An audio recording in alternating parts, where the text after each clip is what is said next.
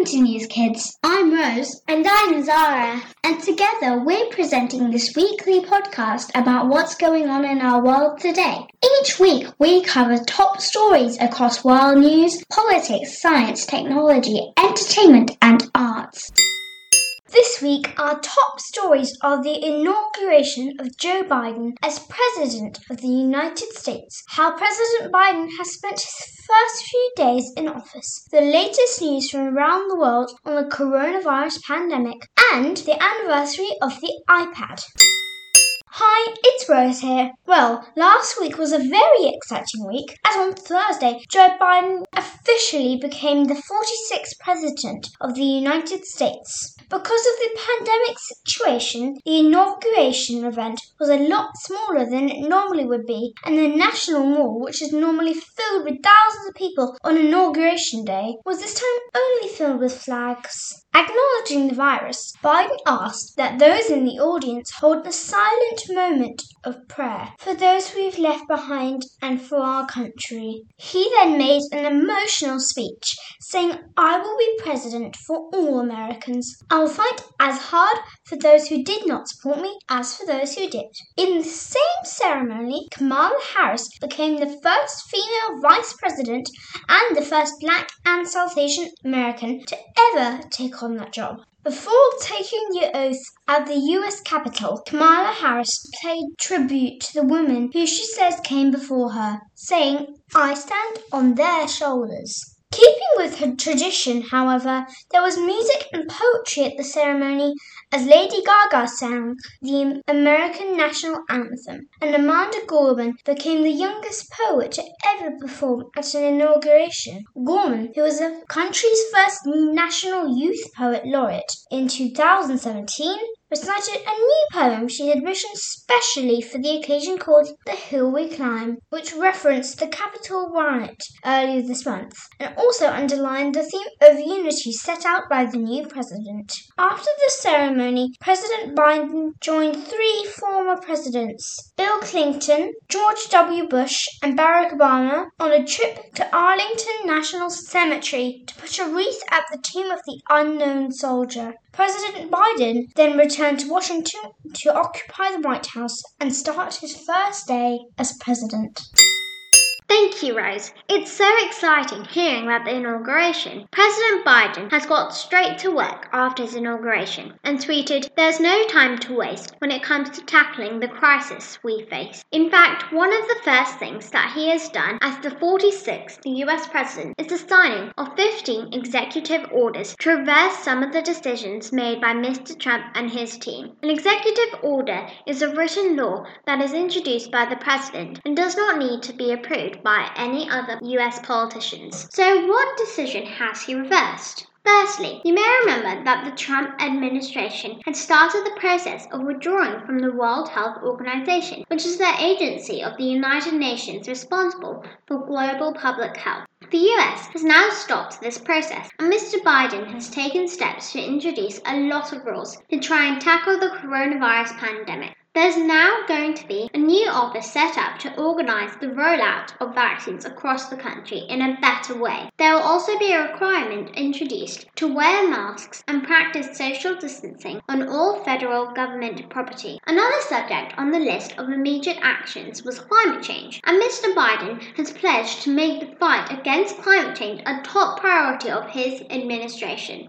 Mr. Biden signed an executive order beginning the process of rejoining the 2015 Paris Climate Agreement. You may remember that Mr. Trump had withdrawn the US for this agreement last year. This is an agreement agreed by leaders from 195 countries and dealt with things like limiting global temperature increase, reducing the amount of harmful greenhouse gases produced, and reviewing what each country had done every 5 years. Many leaders around the world were unhappy with Mr. Trump's decision, and I expect will be welcoming the steps taken by Mr. Biden. Finally, you may also remember hearing about the wall that Mr. Trump wanted to build between the US and Mexico. Mr. Biden has reversed that decision, so now there will be no wall. Mr. Biden has also put an end to the travel ban on some Muslim-majority countries. Mr. Trump's administration had put in place a ban on travelers from certain countries, saying that it was about keeping America safe from terrorism. But lots of people disagreed with this and argued that it was not about keeping America safe, but was actually discriminatory against people from these mainly Muslim countries. And there have also been other orders signed to cover race and gender equality. Mr. Biden's administration released a statement saying that he will take action not just to reverse the gravest damages of the Trump administration, but also to start moving our country forward.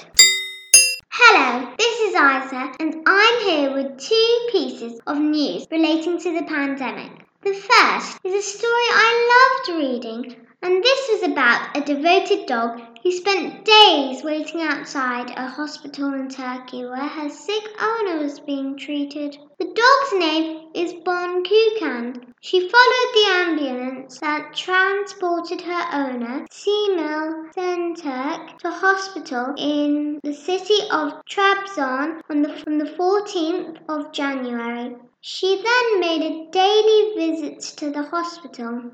Semil Senturk's daughter said that she would take the dog home, but the dog would just run back to the hospital. One of the hospital's security guards told the private news agency, DHA, she comes in every day around 9 a.m. and waits until nightfall. She doesn't go inside. When the door opens, she pokes her head inside.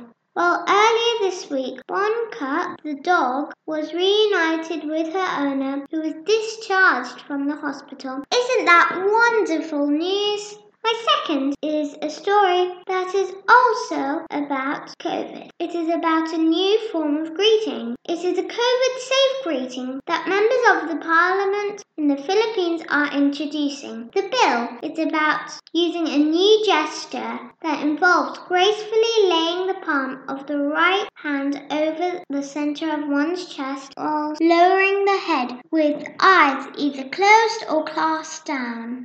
The new greeting is going to be called Batting Filipino, and this has been introduced to replace the traditional handshake, which is now considered to be risk to public health. The bill now needs to be passed to the Senate and signed by the President before it becomes a law. I love all these new forms of greeting, although I still hate this pandemic. I can't wait to use Batting Filipino, although I still like elbow bumps and foot shakes. Hi, it's Laurie here. Did you know that 27th January marks the anniversary of the iPad?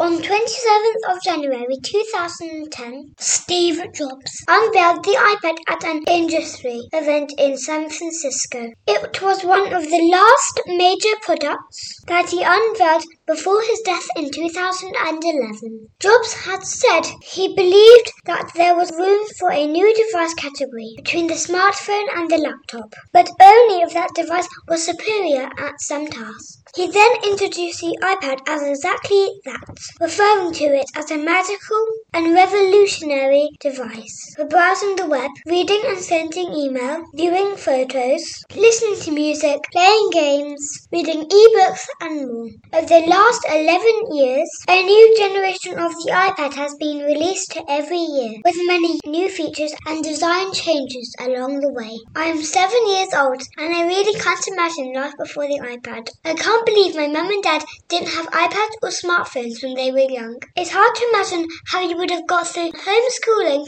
over the past year without one, as we use iPads every day, both in school and when we're learning at home. iPads really are amazing because they are easy to use, light to carry around, and there's so many fun things you can do on them. I love playing games on my iPad, but I'm not allowed to play during the week. I have to earn screen time, which I can then have at weekends. In my class, I'm a digital leader, which means I help my friends solve any problems they might be having on their iPads. I wonder if we will still be using iPads 10 years from now, or whether someone would have invented something new or even better.